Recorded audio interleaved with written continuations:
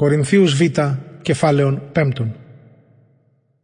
Είδαμεν γάρ ότι αν η επίγειος ημών οικία του σκήνους καταλυθεί, οικοδομήν εκ Θεού έχομεν, οικίαν αχυροποίητον αιώνιον εν της ουρανής.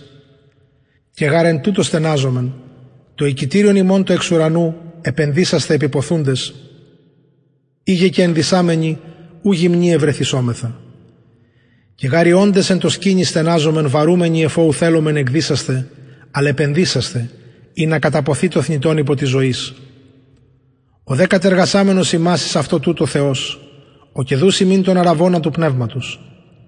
Θαρούντεσουν πάντοτε και ειδότες ότι ενδημούντες εν το σώματι εκδημούμεν από του Κυρίου. Διαπίστεως γάρ περιπατούμεν, ου δια είδους. Θαρούμεν δε και ευδοκούμεν μάλλον εκδημήσε εκ του σώματος και ενδημήσε προς τον Κύριον. Διό και φιλοτιμούμεθα, είτε ενδημούντες είτε εκδημούντες ευάρεστη αυτό είναι.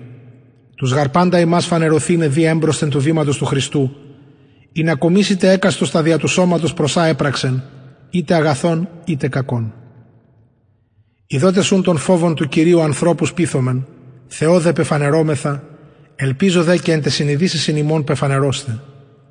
Ούγαρ πάλιν εαυτούς συνιστάνομεν ημίν, αλλά αφορμήν διδόντες ημίν καυχήματος υπερ ημών, ή να έχετε προς εν προσώπο καυχωμένους και ου καρδία. Είτε γάρ εξέστημεν Θεό, είτε σοφρονούμεν ημίν. Η γάρ αγάπη του Χριστού συνέχει ημάς, κρίνοντας τούτο, ότι οι εις υπερπάντων απέθανεν, άρα οι πάντες απέθανον. Και υπερπάντων απέθανεν, ή να οι ζώντες μικέτι εαυτοί ζώσιν, αλλά το υπεραυτόν αποθανόντι και εγερθέντι.